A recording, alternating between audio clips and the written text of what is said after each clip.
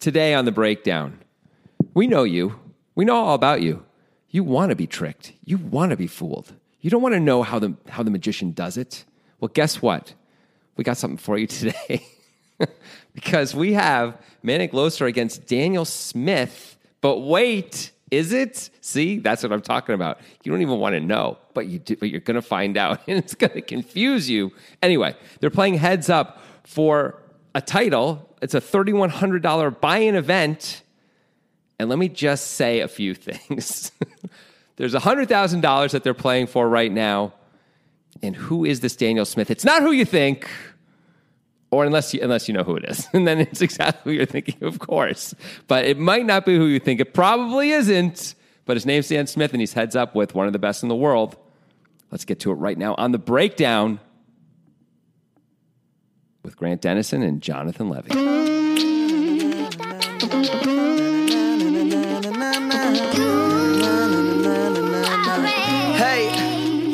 You know what I think your opening to make me realize? What? An attribute that you have. Yeah. It's not really that helpful to you, but it's notable. Okay. If you're ever in a situation where somebody's gonna summarily execute you, it's not like the government decided to do it and it's like handed down by the law. It's like you're in the jungle and there's a gun to your head and like it's finally the bad guys caught you and it's like, okay, buddy, it's time. Like the shot from the woods isn't coming to save you. It's like when Tuco was about to have those two kids killed at the first episode of Better Call Saul in the desert. Yes. And Saul was there and he talks him out of it. Right, Okay, right, yeah. exactly like that. Okay. It's like that. I think you would last a long time talking Yeah. before they actually did execute. They would definitely pull the trigger. Yeah, oh, yeah. But you could spend time being like, but wait.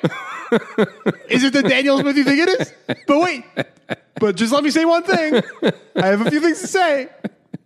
And you would hold off for a solid 2 minutes before they shot you. Yeah. And honestly, when the fall is all that's left, it is very important. And so in this case, if you were already laying there dead, and I'd be like, well, Grant lasted like 30 seconds before they killed him, so I just got to beat that number. One final win. Yeah. I'd be so, as soon as I'd be like staring at the clock, I'm like 31 seconds. Yes! And that'd be a great way to end your life. I mean, might as well go out feeling happy. Yeah, go on a win. As they stab you in the throat. Whatever they're going to do, whatever horrible thing they're going to do to you. Yeah. Who is that quote? I know that's a quote from like some philosopher. It's Shakespeare. It's Shakespeare? Yeah. I didn't do it right either, for sure. Is it King Lear or something? It might be King Lear. Yeah. But I was, somewhere in the general ballpark of the quote. It's set on the West Wing at one point. And it's like somebody's incredulous about somebody caring so much about how they're going to die or something, or like what they're going to wear when they're dying or something. Some version of that, yeah. When the fall is all that you have left, it matters an incredible... Matters a great deal. Yeah. Yeah, something like that. Shut up, Shakespeare. Fuck you, William Shakespeare. Yeah, you piece of shit. Have you ever been killed? Don't tell me about what it's like. I don't believe that either. I understand the equity play that you're making here. Like, that's all you have left, so you might as well maximize equity. But, like, I don't know. I think we have to include some outside factors. We're dying. Who cares? But could you not argue that we're all dying, and who cares? Could one not argue that? You could obviously argue that. So what's the difference?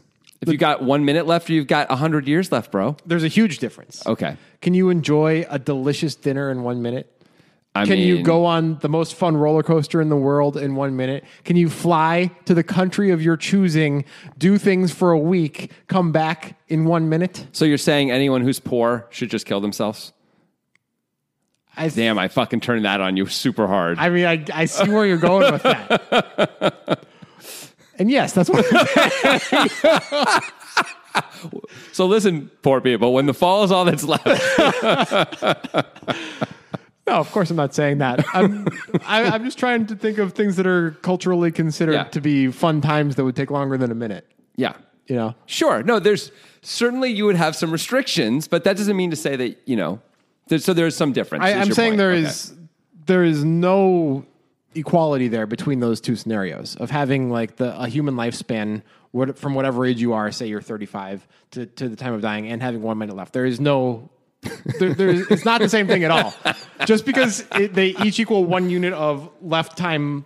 Right, but what I'm saying, okay, that's completely true, obvious. Yeah. Okay, but What I'm saying is from an emotional / attitudinal point of view of like how you would approach this final minute, even though you know you're going to die, Yeah. there could be parallels to all of life. You know, we're going to end up on like agreeing with some pretty outlandish religious philosophies if we go down this path. Like hardline Buddhism, for example. Do you know what a kalpa is? I sure don't. Okay, here's an example of a kalpa. Okay. Which is a completely indeterminate amount of time, but it just means an insane amount of time, basically, and that the universe has existed for so many kalpas. But if you were in the Mojave Desert and you took a grain of sand and you brought it to the Pacific Ocean and you dropped it in, and then you did that with all of the Mojave Desert until it was all in the ocean, Yeah. that would just be a tiny bit of one kalpa. Oh. That's how long a kalpa is. Okay. So that's the Buddhist philosophy of time, essentially, of some sects of Buddhism. So through that comes the idea that your lifetime on Earth doesn't matter at all, obviously, right? So it's all about removing attachment, removing suffering, eventually reaching nirvana. So essentially that's where you're going here with your argument, right? Is Okay, you might sure. as well just not give a shit at all about your life because it's such a minuscule, unimportant thing because it does eventually end is one way to look at it. But another way to look at it is it's a tiny piece of a larger whole. Well, it's weird that you would go to, you might as well not give a shit at all about your life because, you know, it's a quote about to end based on whatever relative time frame you're on. You could go the other way with that, right? Your life is incredibly important because it's about to end. It's precious and scarce and something to feel really powerful about, right? But that's not where you went because you live in some dark ways, bro. But how are you going to do that in 1 minute? That's a question maybe for you to answer for yourself. No, you answer it, please, because that seems to be your argument that you can accomplish it. You're on Shakespeare's side on this one. Yeah, why wouldn't you be able to accomplish it? Like, really? Like there's not enough time for me to do what I want to do. that's true anyway. Yeah, but it's less true. But it's still there's true. dimensions of truth. But it still is ultimately true, right? So does that mean since ultimately it's true, maybe less so, but ultimately it's still, you're not going to be able to do everything you want to do, right? Like me too. I would like to be able to honestly jump forward into the future, see what's going on technologically. I'd be kind of into traveling to other planets if it was safe to do so. I'm not going to be able to do most of that stuff. Maybe any of it. Probably none of it, right? There's always going to be stuff you're just not going to be able to do, and you're going to be aware of those limitations. So either you're okay with that or you're not. Either you feel good about your life or you don't. I think that's that. far too categorical. Well, we're talking about something that's pretty categorical. You have a minute to live. You're asking, right? I think it's important to be categorical because ultimately, in this case, if you can figure out how to do it in the macro or in the micro, then you can do it in the other one too. Meaning, like bring in a different kind of an attitudinal perspective rather than like, well, life doesn't matter and everything sucks, basically. Yeah, I mean, attitudinally, Because I'm going to die. I agree attitudinally, but in practice, you just have so fewer options. Of course you do. But options, all that stuff is really just illusory, isn't it? That's right. This is a fucking poker podcast, and we're not done. Shakespeare is a fucking idiot.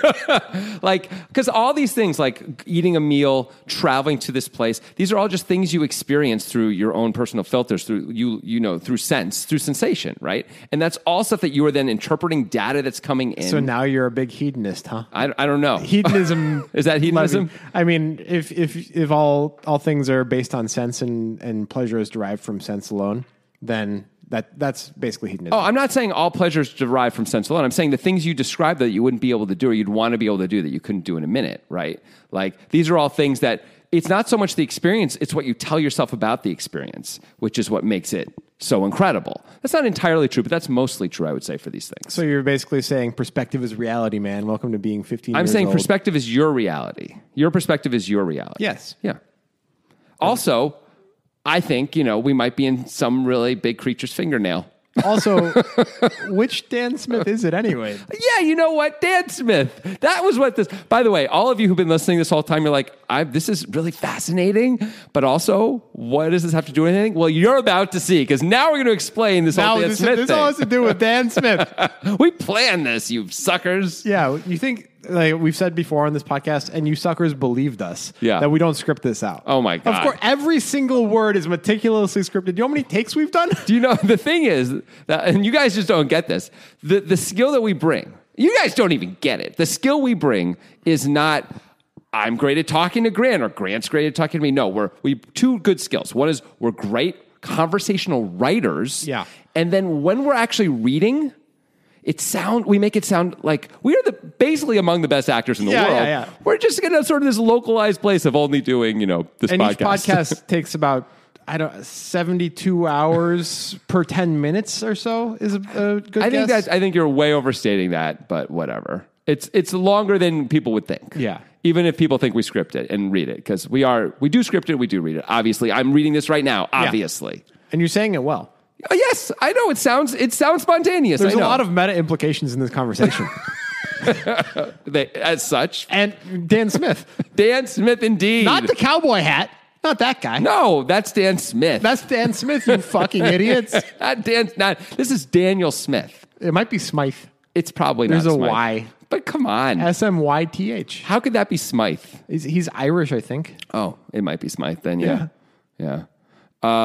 So anyway, it's not. I think it should be Smythe. It's not like one of the top tournament players in the world, Dan Smith, who is kind of weird and wears a cowboy hat sometimes, even though he doesn't seem at all like a cowboy. I feel like Dan Smith, the kid who wears the cowboy hat, best player in the world type dude, probably is in the ways that he's weird. He'd be the kind of guy who'd be like, I don't like ice cream. He just sort of say that. Yeah, I could see that. And I'd be like, come on, Dan Smith, shut the fuck up. What are you talking about? You don't like ice cream. My guess on that Dan Smith, who has nothing to do with this podcast, is that he is very strange and often says things, if you're hanging out with him, that are just incredibly off the cuff and very entertaining, that are just like stream of consciousness type things. Like I think he's mostly quiet, but then says something, and most of the time it's kind of gold when he talks. You think of Dan Smith, and I mean cowboy hat Dan Smith, if he's listening to this podcast, which he is. How could you not? You're welcome.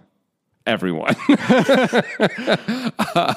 You think he's like charmed by us saying these things about him? He's like, fuck you guys. What the fuck? I'm gregarious internally. I don't know. If he is the guy that I think he is, then he would probably not be either. He'd just be like, that is about me.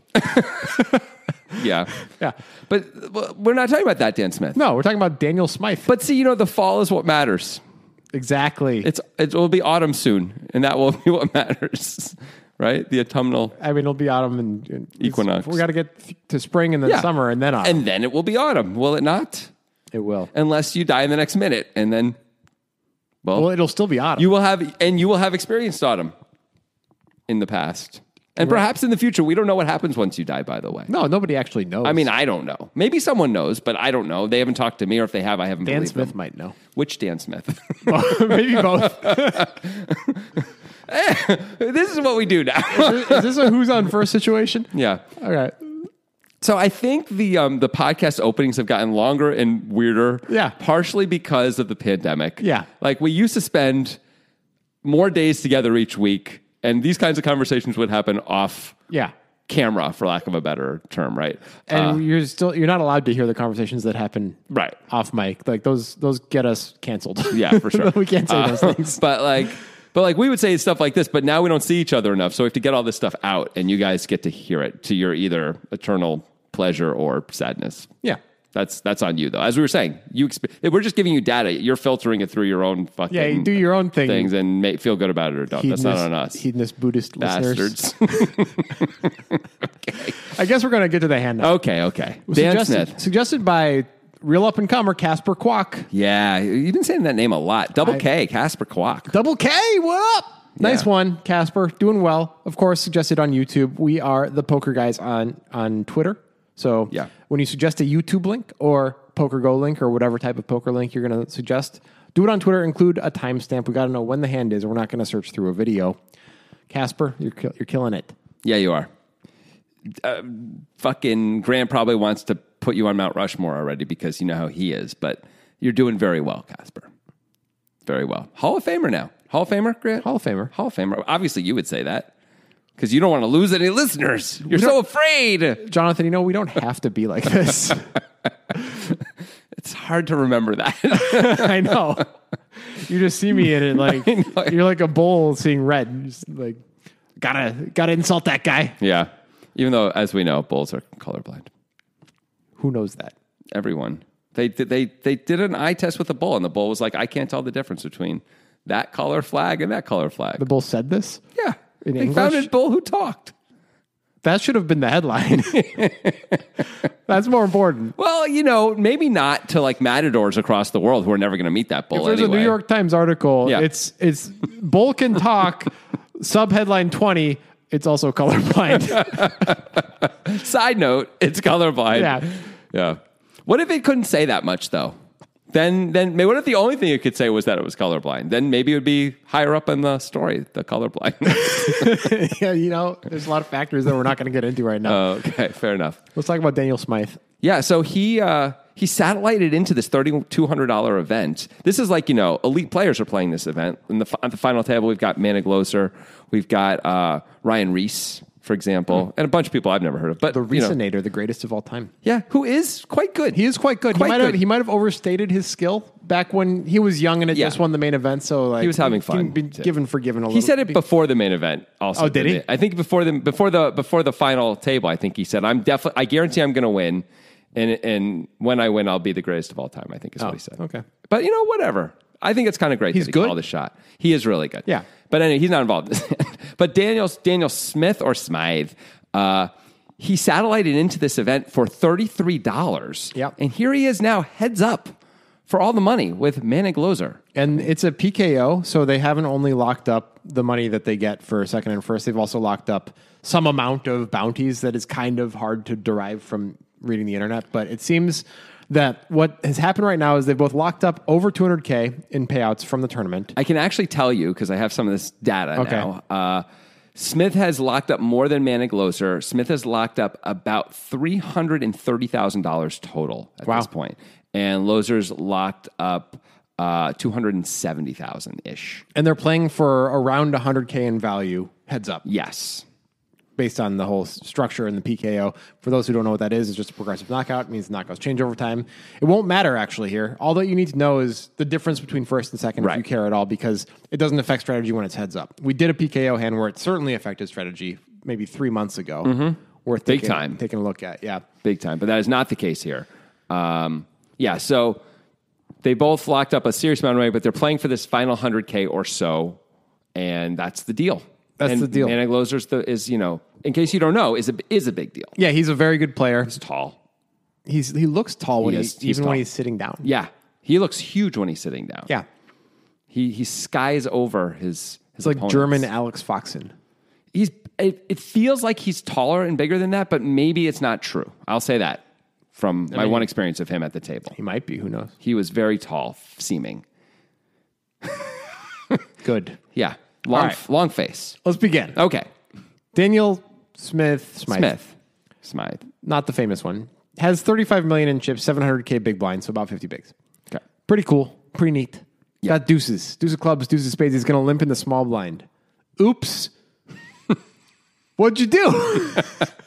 Now, maybe this guy's really good. I don't know. But if I'm against Manik, if I'm against Manik Loser heads up, I think I'm 4Xing the button most of the time, especially if I have a hand. Like, I don't want to increase the stack to pot ratio post flop when I have reasonable hands against a player who's almost definitely better than me.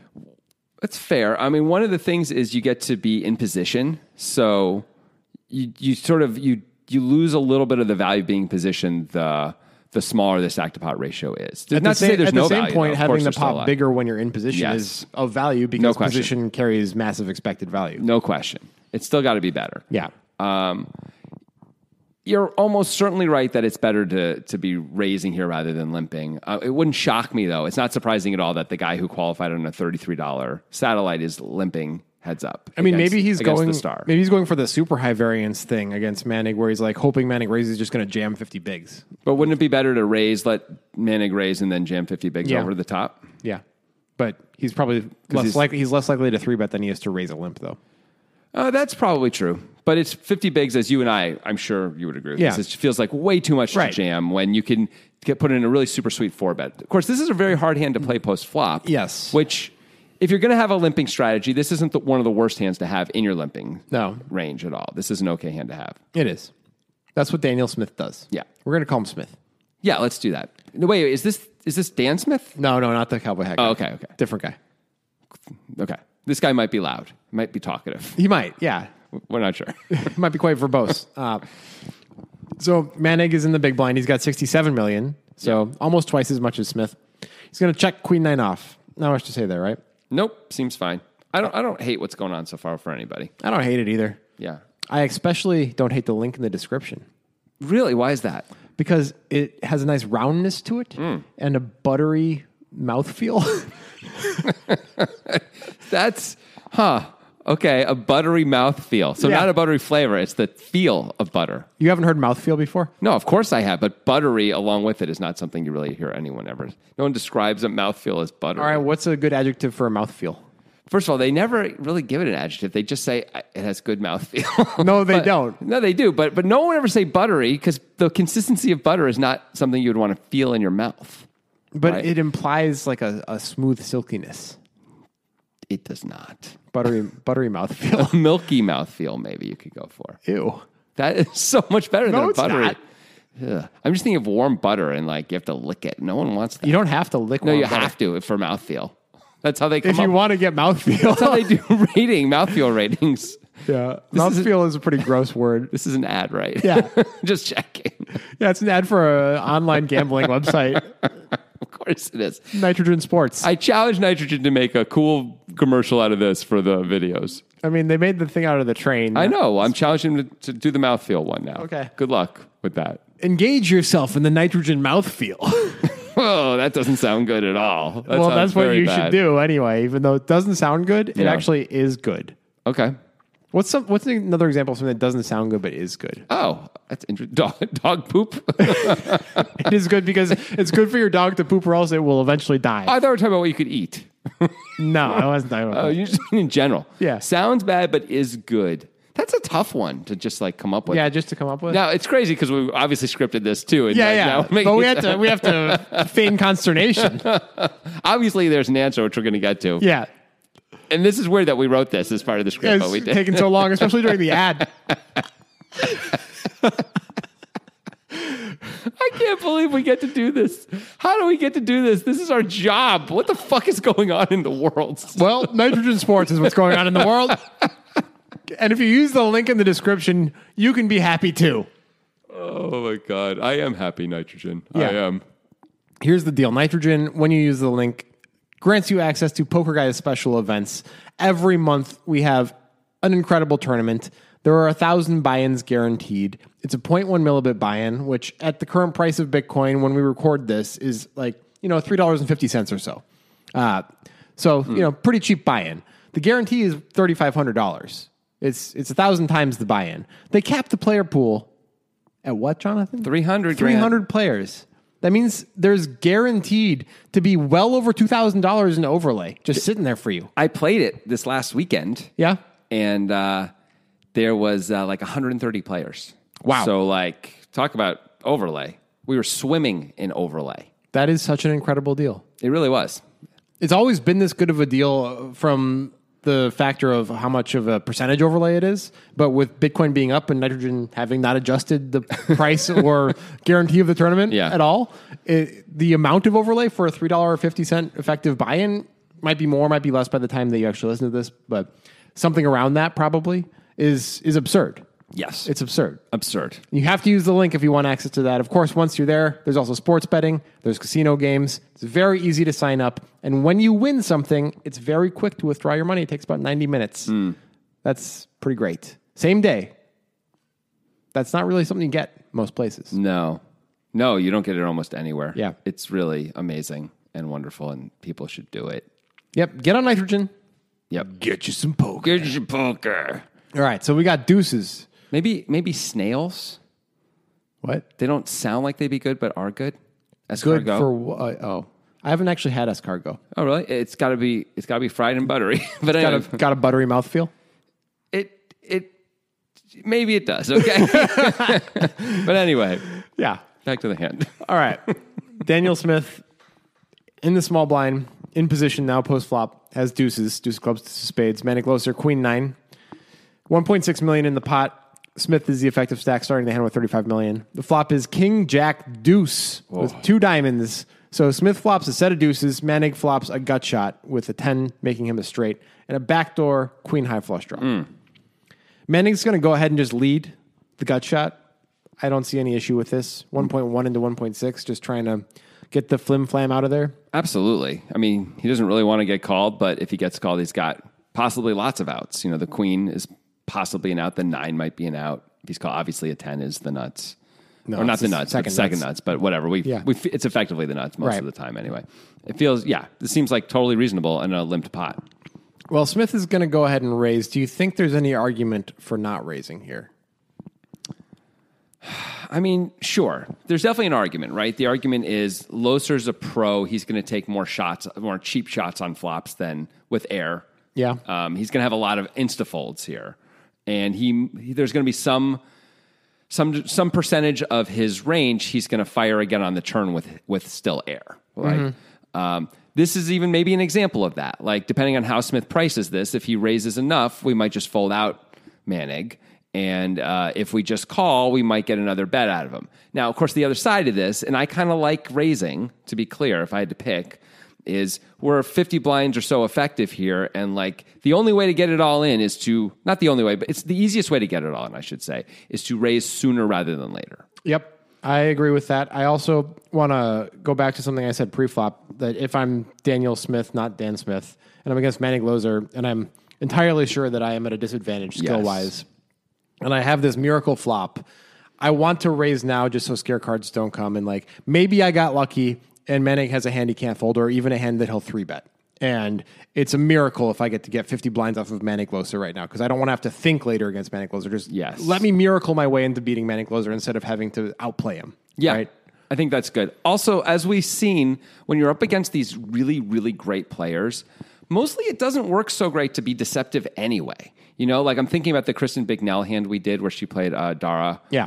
I think that was from like a week or two ago. Yeah, about 2 weeks. And we understand why Dara checked his top set there when Kristen also had flopped a set, but that play ended up enabling her to put the pieces together down the road on the river and actually fold in a spot where, had he played it almost any other way, I think they get all in. Yeah. And that isn't really a critique of his decision making. Like we said what we thought about the hand and all that. I think he's a fine player for sure. But like, you probably do better against Kristen and maybe against Manig to just play almost a little more straightforward a lot of the time. Now, as long as you have some bluffs once in a while, you got to have some bluffs here. But like trying to be cool and deceptive and raising the river, that's going to be scarier to Manig anyway. Like this is when you're the least scary, the raise right now. Like, you could have a lot of draws. Yeah, we could be open-ended. You could just be like, you can't bet into me on the flop. I am the one who wins. Yeah, absolutely. Like, Manig may decide like, oh, this is an amateur and he's more likely, or I don't know who this guy is, some version of that, he's more likely to be raising with like a whole weird range of maybe top pair and middle pair and stuff like that if he doesn't know. I don't know. I think like not giving, like by raising now, it's harder for Manning to put the pieces together later if he sticks around in the hand. I agree. It's also a draw heavy board. So yes, that for a more conventional reason just plays into a raise working out pretty well against a player who's going to recognize that. So that's what Smith does. He raises to 3.5 million. Loving it. Cool. So the hand's over. Good job. Let's make more jokes. Now Manning's going to call. Okay. Is this too ambitious? I mean, with 2 diamonds and a gut shot to the second nuts? It's probably fine, but it's not amazing, man. Like Dan Smith starts the hand with 35 million and now we've just put in 3.5 on the flop, right? I mean, like there's not a whole lot. I mean, I guess there's just barely enough implied odds to make this really work out, right? But we're going to need to hit that 10. I guess the idea from Manning's point of view is like we hit that 10 and like maybe we can get it all and we can end this thing. Yeah. Because we got raised. Yeah. So that's the other side of it. It's like the implied odds might be incredible. The problem is the 10 of diamonds may make it so we can't get paid, even if we're good. Yeah. So we have 3 outs that we're going to feel like we're good on, and maybe we can go to war with him. And so maybe the idea is we call this, it sucks a little bit, and we're going to check fold a lot of turns. Yeah. That seems fine, actually. Yeah, it seems fine. I think we should do that, especially if we think this guy's an amateur, more apt to like not be able to read the board. In this case, a 10 shouldn't scare him anyway. But maybe even with the 10 of diamonds, maybe we can get like big chunks out of it. Maybe. Either way Manning calls, I don't think we could really fault him too much. No, I don't fault him. Pot's 8.6 million now. Okay. The turn is the queen of spades. Intriguing. It's a trickier card for Manning than, hitting a 10 would be a lot easier. Yeah. So Manning now has a pair of queens on the king, jack, deuce, queen, 2 diamond board. Smith has a set of deuces. Manning's going to check. I mean, some draws did come in. Whatever. But also some 2 pairs came in. That's nice. Also, we're heads up. We're heads up. So Smith should probably just keep betting, stick to the plan. Never fold. Exactly. Hope it's all okay. Bet if we get raised, we're like, oh well, maybe he's raising something that I'm ahead of. Cool, let's go. If he has a straight, he has a straight. I mean, the dream is he has king queen. Yep. More likely, I would be putting him on a lone king a lot of the time. Sometimes he'll have a jack, but we can't really expect to get paid by a jack as easily. We're just hoping because Manning decided to bet the flop. Maybe he's got some king that he just won't fold. Yeah, I think he's probably calling with his kings when the diamond doesn't come on the turn, and he also could have like kings with a straight draw, like mostly king 9. When I say that, well, what's he doing with his queens? Because Smith bets 5.3 million. Yeah, and Manning does have a straight draw with his queens, but it's really kind of a bad straight draw now. It is, but since it was limp pre, I mean, maybe every hand's being limp pre. Yeah. But even if that's the case, that means mostly your opponent doesn't have an ace, right? Yeah. Like mostly a 10 is good. It's often we probably would think like a queen or a 9 is going to be good a fair amount. A queen we assume is good for us, even though it wouldn't be here. I think we should reasonably guess if we hit another queen, we're good. We should assume like at least 3 of the 10s are good for us most of the time, and a 9 is going to be good at least some of the time too. Right, 9 shouldn't be able to beat any of the value that's choosing to absolutely raise, not. Trip queens though should. Not if he bets again. Well, if he bets again, then he's really believing in his. I don't know what. You're right, because like King Jack decided to bet the river. Would it really? No, I don't think so. Because he's like, oh, now I'm just chopping with every king anyway, and am I going to get called anyway? Yeah, he might not bet the river with that. That's true. But we'd be able to win the pot, we would assume, and that's pretty good. Yeah. So you want to call as Manning? I think we have to. What do you think? I think so too. It just sucks. I mean, I wish it was at least a well, we have the queen of diamonds, so never mind. I wish it was a 10. That's what I wish. That would be easier. Yeah. I think it's close. I think if we don't know anything about Smith, you and I. Right. If he's actually good and Manning thinks he's good, I think this is a call. I think if Manning thinks that Smith is an amateur, I think this is a fold, not only because of the implication that Smith is likely to be money scared and unlikely to take shots, but also because then it's like, well, is it really worth putting this in this spot when I could just wait for a better spot when this guy's an amateur and is going to make big mistakes in the future? Why am I taking marginal spots? Right. I would guess that from Manning's point of view, he's just thinking like my range where I bet call the flop and then check the turn and now he bets, like the range that's continuing, you just like almost have to keep when you hit a queen, you almost have to keep it in there because it's just like you're folding so many other hands, I would guess. I don't know. You have a lot of kings. You have a lot of kings. That's true. But would you rather have a bad king here or a pair with the queen where you could also make the straight? Like, I'm not sure. I think I'd rather have the queen and have the straight outs too. I don't know. The fact that we have the queen of diamonds, by the way, sucks. Yes, it does. Really sucks here. It does. And because like we can't beat any value unless the 10 comes, and then we're hoping we can beat value, but we probably can because what value? It's like the ace X of diamonds is the only thing we're. Well, we can't beat any value if he bets big on the river and the 10 comes. That is probably true.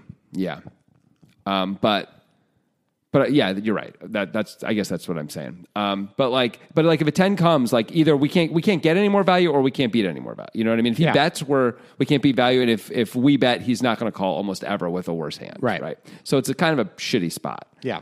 In that way, I think you could consider folding because of all that. Yeah, that's not crazy. But I guess, again, I'm thinking about if Manning's trying to do anything at all, like protect his frequencies and trying not to be exploited, stuff like that. And if he thinks this kid, by the way, is capable of raising just top pair only, then he's got a lot of outs against that, and it's relatively cheap.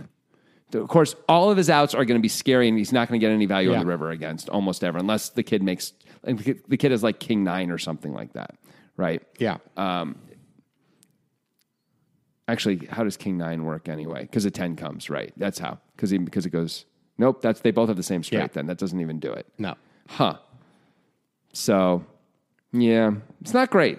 But I could see how, from a frequency point of view, he's like, if I fold this hand, I'm just too exploitable, even against an amateur. If you value it over all of your weak kings that have no extra equity. Right. But if you don't, then I mean, if you think you have 3 outs with the kings and you think with queen 9 you've got a lot more outs and you think you're losing either way to the value, it would make sense. I mean, you're making this assumption that this kid is raising good kings as his value mostly, which is kind of a weird assumption to make.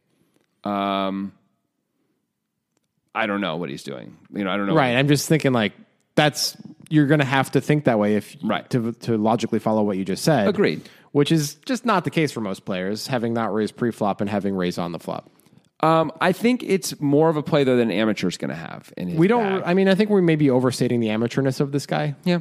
Also, I mean, certainly some pros are going to raise top pair, especially these days. We're starting to see it. Like Alex Foxen is going to raise top pair sometimes here, for sure. Sure, but I don't think the majority of Smith's range is made up of kings.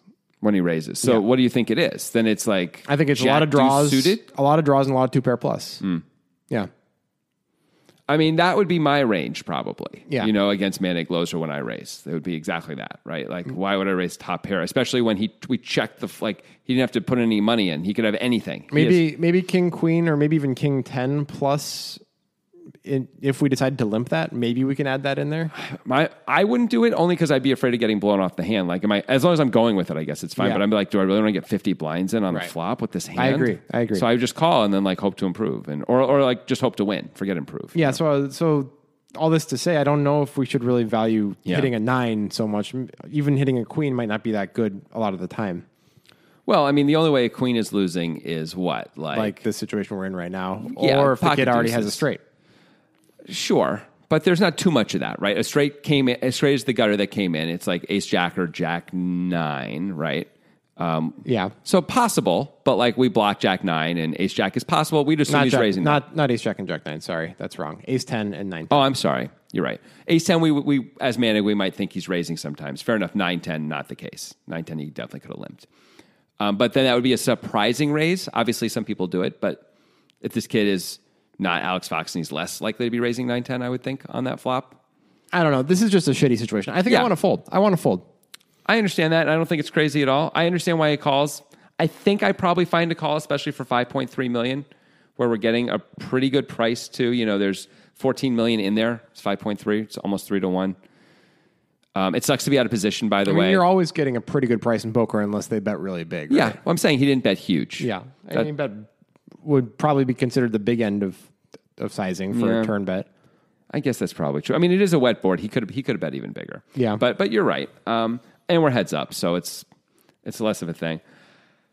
I don't know, man. I don't think like hitting second pair and folding is a great plan in general. Maybe in this exact spot, it's perfectly fine. But I don't know that I would think like it's bad to call when you hit the queen. I think the 9 is a much easier fold. Yeah. I don't know. But I know what you're saying. I don't disagree with you. You said it earlier, but I'll reiterate it now. Something we haven't talked about for a second is that Manik does have the queen of diamonds in his hand, which Yeah. is not good either. Really bad. This that makes me want to fold more than all this other stuff. Is like having that queen, like because the whole point was like fuck, like I need this kid to have a flush draw, right? Like don't I basically need to have this kid to have a flush draw, especially on the turn? Like on the flop, he can have whatever he wants. In fact, I don't mind him having strong value because I'm trying to like spike a 10.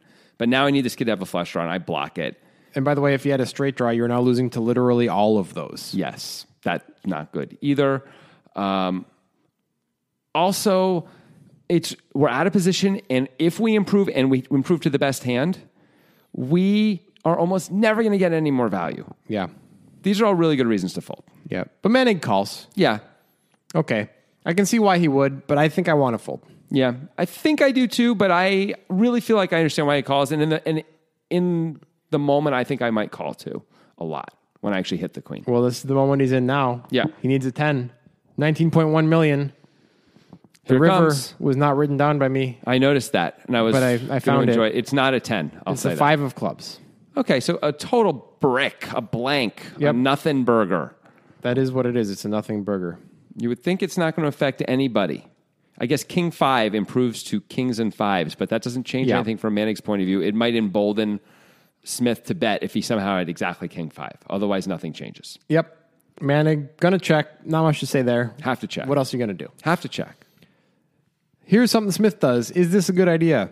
He just goes for the whole enchilada, as the kids like to say in 1997.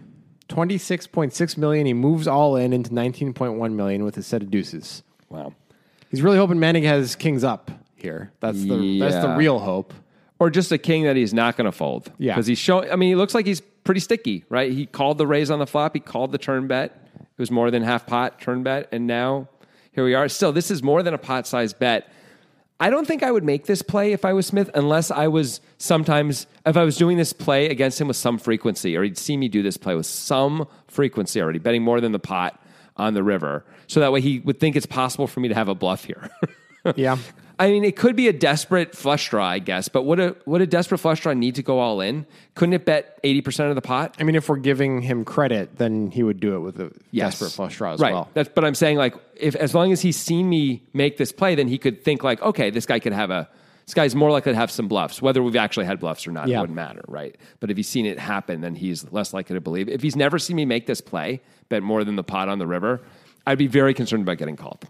Yeah, I agree. I mean, kings up probably feels like it has to call anyway. Yes. Most of the time. Yes.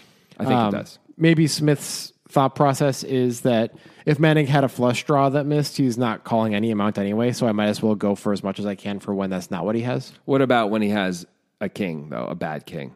Like, I'm afraid we're going to fold out a bad king a little too much with this play. You think if we bet like 12 million, we get called like more than twice as much? Because that's what you need. That's a good question. That's what you need to happen to make it profitable. I don't know. I mean, okay, we got to do it in a vacuum because we don't know what Smith's reputation is, right? We don't know Smith's image to Loser and what he thinks his image is. So in a vacuum, does 12 million actually get called twice as much? Against a guy like Loser, it might, actually. It has to be more like 2.5 times as much to be profitable versus going all right. in. Then there's also the implications of the heads-up match. Like, it's a big difference in the heads-up match if you get the 26.6 million called versus the 12 million really called. good point. You have a real chance to win this thing soon if you get the 26.6 million called. The other side of it, too, is instead of betting like pot, by betting all in, you give Manning the opportunity to be like, well, if I call and I'm right, it's over. Yeah. You know, I can end it right now. Right. And that maybe makes it a little more easy to call again. Yeah. You know, as opposed to like I can cripple him. That's really different. Even though it's Manning, and I'm sure he thinks he's better than this kid. I'm sure he is better than this kid. Like, still got to be pretty attractive. Like, I just got to click this button and it can be over. Yep. Obviously. So maybe with that all said, actually, maybe then an all in is a better play than whatever 12 million. Yeah, Manning could just click that button and be like, I'm selling GameStop at 480. Exactly. Let's go. I'm done. Big win. It's a big win. Yeah. You know. And from Manning's point of view, he can also be wrong and it's okay, which is kind of nice. He still have a third of the chips in play. Right? But that's, of course, we're talking about if he has like a reasonable king. Right. He's sitting here with Queen 9. Yes. Which is a different spot. Yes. This is not a good hand. No. I mean, you can beat flush draws, but you have the Queen of Diamonds, which is not ideal. Well, we could say that the Queen of Diamonds is less of a problem from a blocking point of view because there's a queen on the board. Yes. So, like, we'd assume that the Queen of Diamonds wouldn't be bluffing anyway. Right. So that's good. Of course, the raise happened on the flop, but that shouldn't matter. So maybe the Queen of Diamonds isn't as bad as we're thinking. It's not because as bad of that. anymore. Yeah, maybe if it was the 9 of Diamonds, it would be way worse than the Queen of Diamonds. Well, we also do block 9-10 for the straight with Queen 9. Yeah. That's feels good. like less likely to be there for a bunch of reasons, though, right? Than like the diamond. Because he draw. raised the flop. Yeah. Yeah. Like he's just going to raise the diamond draw so much more often than the straight draw. He can just call the straight draw in position if he wants. I just think he's going to do that a lot more of the time than raise it. Without knowing this player at all, I'm saying, in a vacuum. I feel like that's just the way people play. Here's the deal. Manning does call it off. Yeah. So that feels like a weak hand to do it with. Yep. The straight blocker might have been a factor. Maybe it has to do with his perceived range of Daniel Smythe here. Maybe he thinks, perhaps incorrectly, that pre-flop there would have been raises with any hand like King, Queen, King, Jack, maybe any King, King 5 and King Deuce included. Maybe any pair. And any so pair. Knocks out all the sets. So that leads it down to like, well, then it's basically just 9-10 because he would have raised Ace-10 if he's raising those things. King Deuce. Oh, maybe we're saying no Yeah. king, right? So Jack Deuce, Yeah. which now is shoving the river for more than pot. Seems hard to believe. So Manning's like, you just don't have enough value because of that, so you have too many draws. So this kid has to have been raising pre a lot. Yeah. Raising his good hands pre, and suddenly he decides to limp. Maybe he's raising most pocket pairs, but limping the baby ones. You know, Maybe. we see some players do stuff like that. And so Manning doesn't know that. He just assumes it's all pocket pairs. That's just the only theory I've come up with as to why you might call if you're Manning Loser here, but I don't know what else it would be. If you're thinking that way, it makes a lot of sense to call. Yeah. Even though, like, Queen 9 is not great. You'd much rather have Queen 10 with the 10 of diamonds. That's like the ideal blocking hand, right? The 10 of diamonds is the best, like, blocking card in the world, basically, right? Well, isn't that kind of bad? You don't want to have diamonds? You do not. But oh, right, you're right. So it's Queen 10 off. Yeah. Sorry, the 10 of not diamonds is Yeah. what you want. No, you're completely right. My bad. Yeah. I forgot. It's okay. It's confusing. Life is hard. At least the fall is all that matters. At least it'll end eventually. Fall is all that's left. It matters a great deal. So do you have any other theories besides what I just kind of ramshackled together? I mean, the only other thing is if as Manning, you know this kid is actually really careful. And so when he makes really big bets, he's highly polarized. So you're just like, this goes sort of back to what you were saying, though, some version of like, so it's really hard for him to have a strong hand. Or he's just incredibly bluffy. Maybe he's just incredibly bluffy. Well, then you should call. Yeah. You should call the turn for sure. And you're like, yeah, I engineered this to call the river. It's fine. Like, well, so there's definitely circumstances where this is fine to call. In a vacuum, it feels like mostly, how can you call? We'd have to know more about Smith to really know what Manning was doing here. Yeah, but in a vacuum, I've never played this kid before. This is a fold, I think, pretty easily. Yeah, it's I like agree. a super easy fold, and probably fold the turn. Like I you were agree. saying. Well, ultimately, they did battle for a while longer, but Smith did end up winning. Yes, Manning actually takes the lead back and still loses this tournament to this kid, which is, a little surprising, right? A little surprising. A little surprising. So maybe the kid's got some moves. Maybe the kid's good. Maybe the kid's good. The kid ends up at making like $415K plus the $15,000 like tournament buy-in extra package thing as well. It's pretty nice good. Deal. Manning makes like $280 or something. Which That's is nothing. It's a goddamn joke, and you should be ashamed. I hate it. When second place is all that's I'm left. too sad to continue podcasting.